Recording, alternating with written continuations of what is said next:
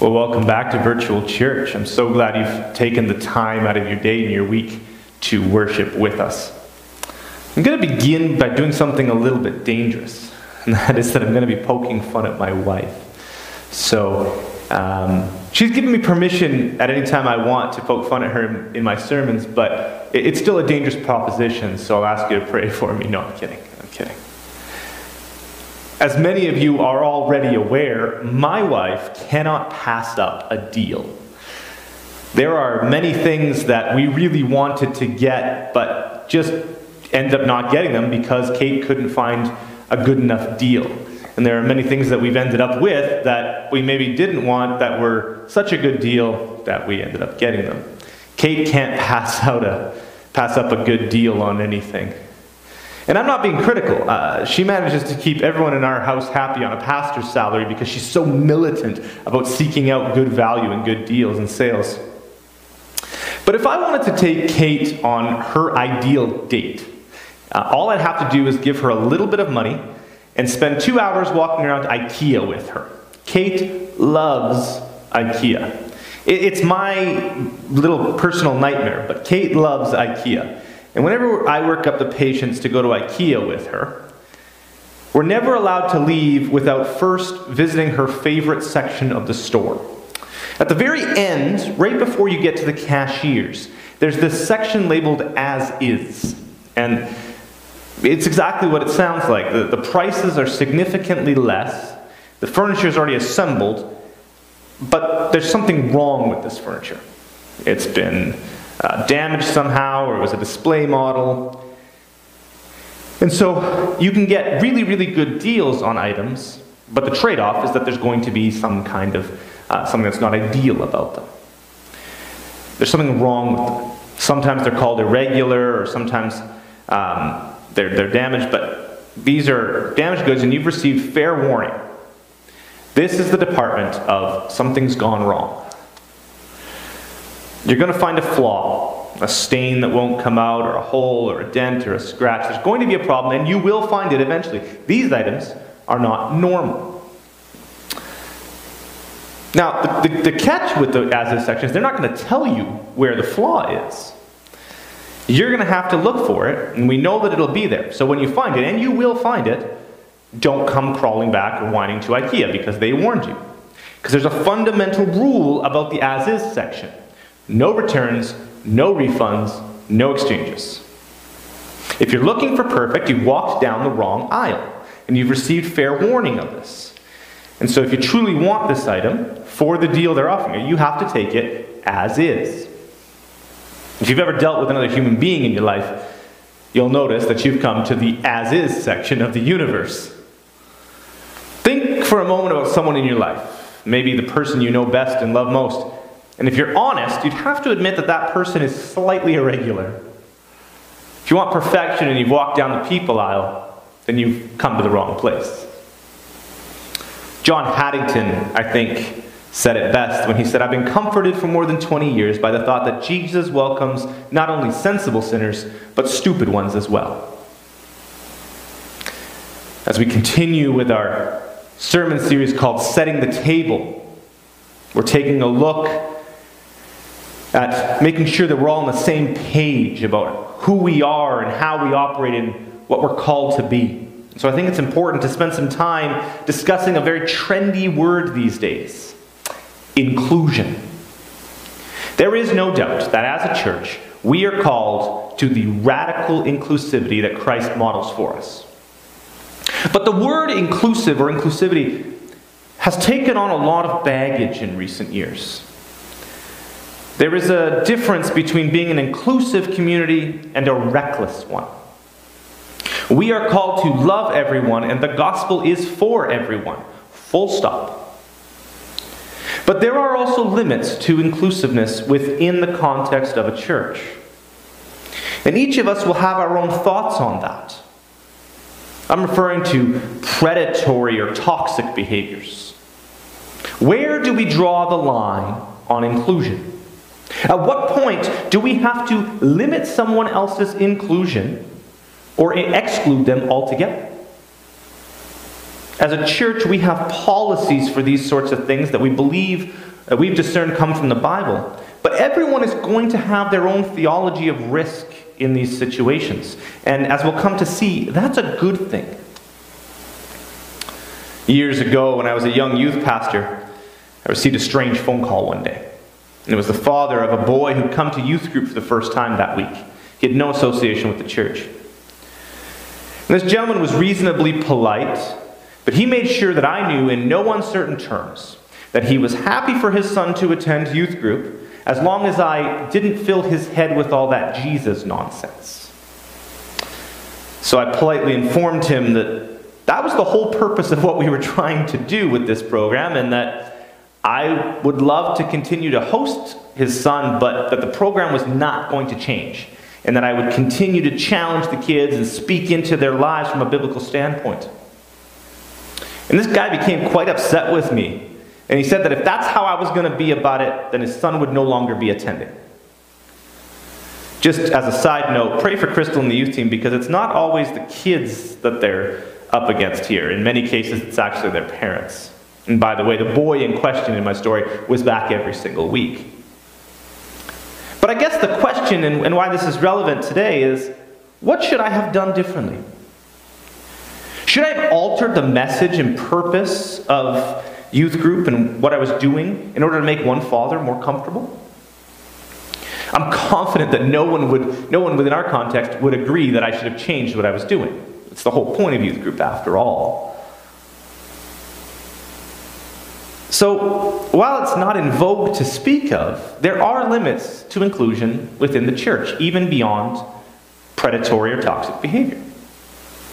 I didn't want to exclude this boy from youth group, but I was willing to in order to continue to present the gospel. So there are limits to inclusion, and I think we all can agree to that once it's pointed out in the way I have. But the question becomes, where are those limits? Where is the line? It can be difficult to find. And we're all going to disagree about where it is at certain times. We're going to come back to inclusion of people outside of our walls in a few minutes, but first, I want to spend some time discussing diversity within our church, because it often gets neglected. This is where, as a North American church, we've actually failed most at being inclusive, in my opinion, within our own walls. Once someone becomes a part of our family, we too often expect them to fall in line with our own personal theology. People within churches are often shocked to find out that other people within their church disagree with them on a subject they thought was universally understood. We're discussing ground rules in this series. We're setting expectations, so let's set some right now. As a church, we will not just accept the diversity of people and thought and theology, we will actively honor it. Within this church, we have a broad spectrum of thought on Christian doctrine. And that's not only okay, it's something to celebrate. I've mentioned this several times, but many of you share with me that you go to the Baptist church and you're not Baptist. Many of you have many different thoughts and backgrounds and ideas about what God intends for us in certain situations. We agree on much, but we disagree on much too, and we are better for it. See, each of us has a responsibility to work out our faith, to work out what we believe and how we're going to live that out. And we'll often come down on things in different places than the person sitting next to us. And that's a good thing, because none of us actually has it figured out. Churches and denominations don't even have it all figured out. Let's get this straight. I am a fifth-generation pastor in this denomination that we now call CBWC. So if anyone should think they have it all figured out, it would be me. But I don't. There are things that I am misunderstanding and getting wrong. There are things that we as a denomination are getting wrong or misunderstanding. The most recent study pegged the amount of denominations, the number of individual denominations worldwide, at more than 30,000. That number is staggering. That's 30,000 disagreements about something within Christianity that someone felt was significant enough to break off and start their own thing. 30,000. But none of us actually have a monopoly on the will of God. None of those 30,000 denominations has it all figured out. None of us, not you or I, have it all figured out. None of us has a monopoly on the will of God. Everyone filters God's word through their own lived experiences. There is simply no way to read the Bible in a vacuum. We all bring baggage, and we do our best to understand it with our baggage. Throughout this sermon series, you'll learn that there are certain phrases that are very common within the church that I refuse to accept. And the first of these that I'm going to share with you is this one. We often hear this. The Bible is clear. The Bible's not clear about much. There are a few things, I will grant you. But if the Bible were clear, we wouldn't have more than 30,000 denominations. The Bible is an incredibly complicated series of books that do not behave the way we want them to. Despite what many of us were taught in Sunday school, the Bible is not an instruction manual with clear answers to every problem. Now, I know that some of you are starting to get your hackles up here. I want to be clear that this is not the same as saying that the Bible is not the inspired Word of God or that it's not sufficient for Christian living. It absolutely is. But we have to work at understanding it. And even what we need to bring to it in order to understand it is stuff that we're going to disagree on. Because when we work to understand the Bible, we make decisions. We apply its ancient truths to our lives in the way that the Holy Spirit leads us. In short, we translate it. It is impossible to read anything, much less the Bible, without making decisions about what it is trying to communicate. But here's the thing. The Bible plus my translation equals my translation. The Bible is not clear about much, but the differences in opinion about what it says are a strength, not a weakness. The more diverse our makeup and our opinions, the closer we come to restoring the image of God with which we were created and we corrupted. The Bible is not clear about much. Trust me, I went to seminary for 3 years just to make sure.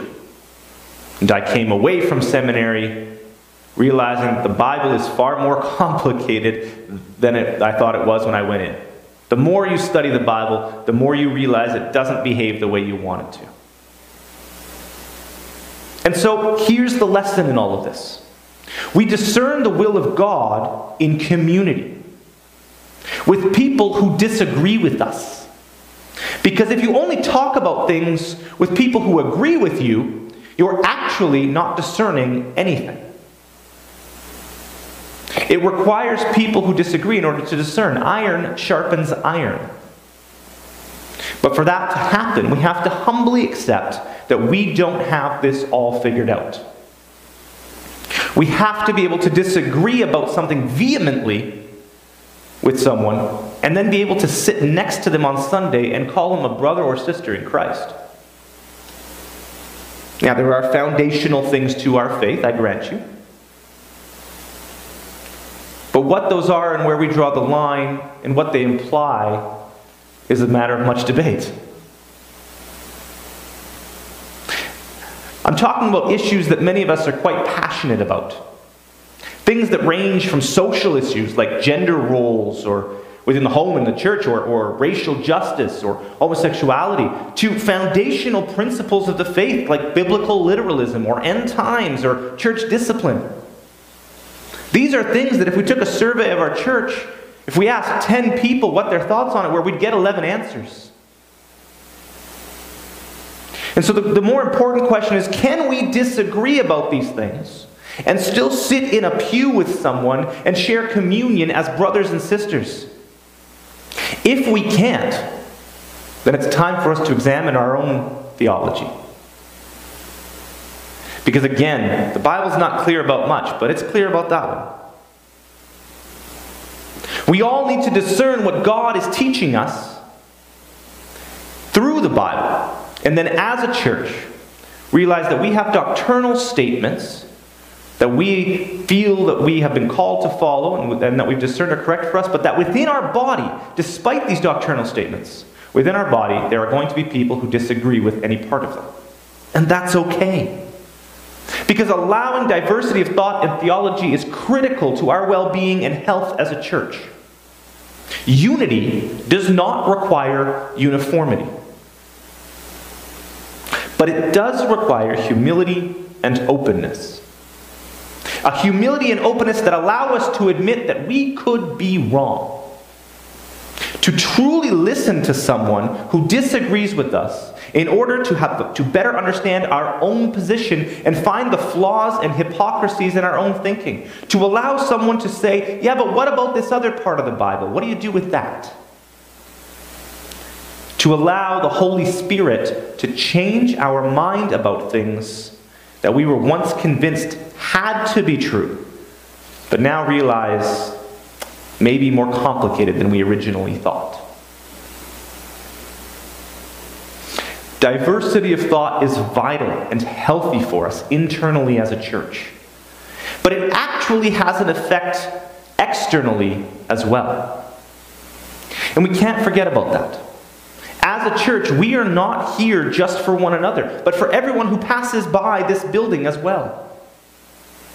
In Luke 5, Jesus says, it is not those who are well who need a physician, but those who are sick. I have not come to call the righteous, but to call sinners to repentance. Now, that certainly includes you and I, but it includes everyone else as well. See, the purpose of the church, among other things, is to reach out to the people who need us and need Jesus the most.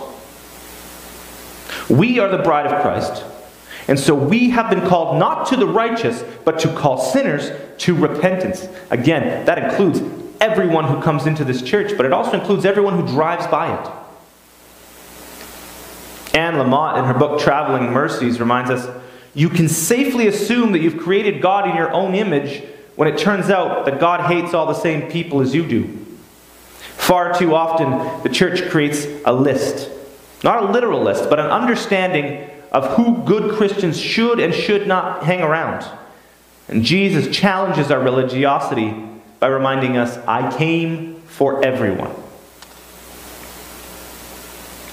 One of the things that we tend to do within churches is form social groups. Let me be clear, I don't want to say that those are all bad. But the effect that some of them can have is that we only participate within the church life with people who already agree with us on most things. Again, iron sharpens iron. This is important for us. We have to be willing to engage in unity on things where we disagree. Because it'll actually help us when it comes to reaching people outside the church as well. Our vision as a church should be to be a place where everyone comes together and welcomes everyone wherever they are on their journey of faith. That invites people to seek out this scandalous grace of God that Jesus was willing to associate with tax collectors and sinners and with you and I. Our mission as a church should be to help people take the next step on their journey, whatever it is. See, every one of us has that next step. It may be the first one or the 1,000th one, but there's another step. None of us, if we're honest with ourselves, has it all together. This means welcoming people who don't belong. No one actually belongs at church. None of us has earned the right to be here because we exist for the people who don't belong. We exist for the people who don't fit. And the internal diversity I was talking about is one of the greatest tools we have in reaching people externally. See, The world is well aware of the divisions within Christendom. The world is well aware of the conflicts and disagreements that we were just discussing. But we can turn that into a powerful weapon for good. When people see us united and coming together rather than sowing division over the sorts of issues that divide us, there's a natural curiosity. The natural response is, but you disagree. Why are you still friends? Why are you still doing this? We've become such a fractured society that seeing people united despite disagreement is an odd thing. And it prompts questions. And when we get those questions, then we get the opportunity to say, there's a supernatural reason for this unity despite our lack of uniformity. Let me teach you about him. I love to explore the lives of the people that God used to build his church.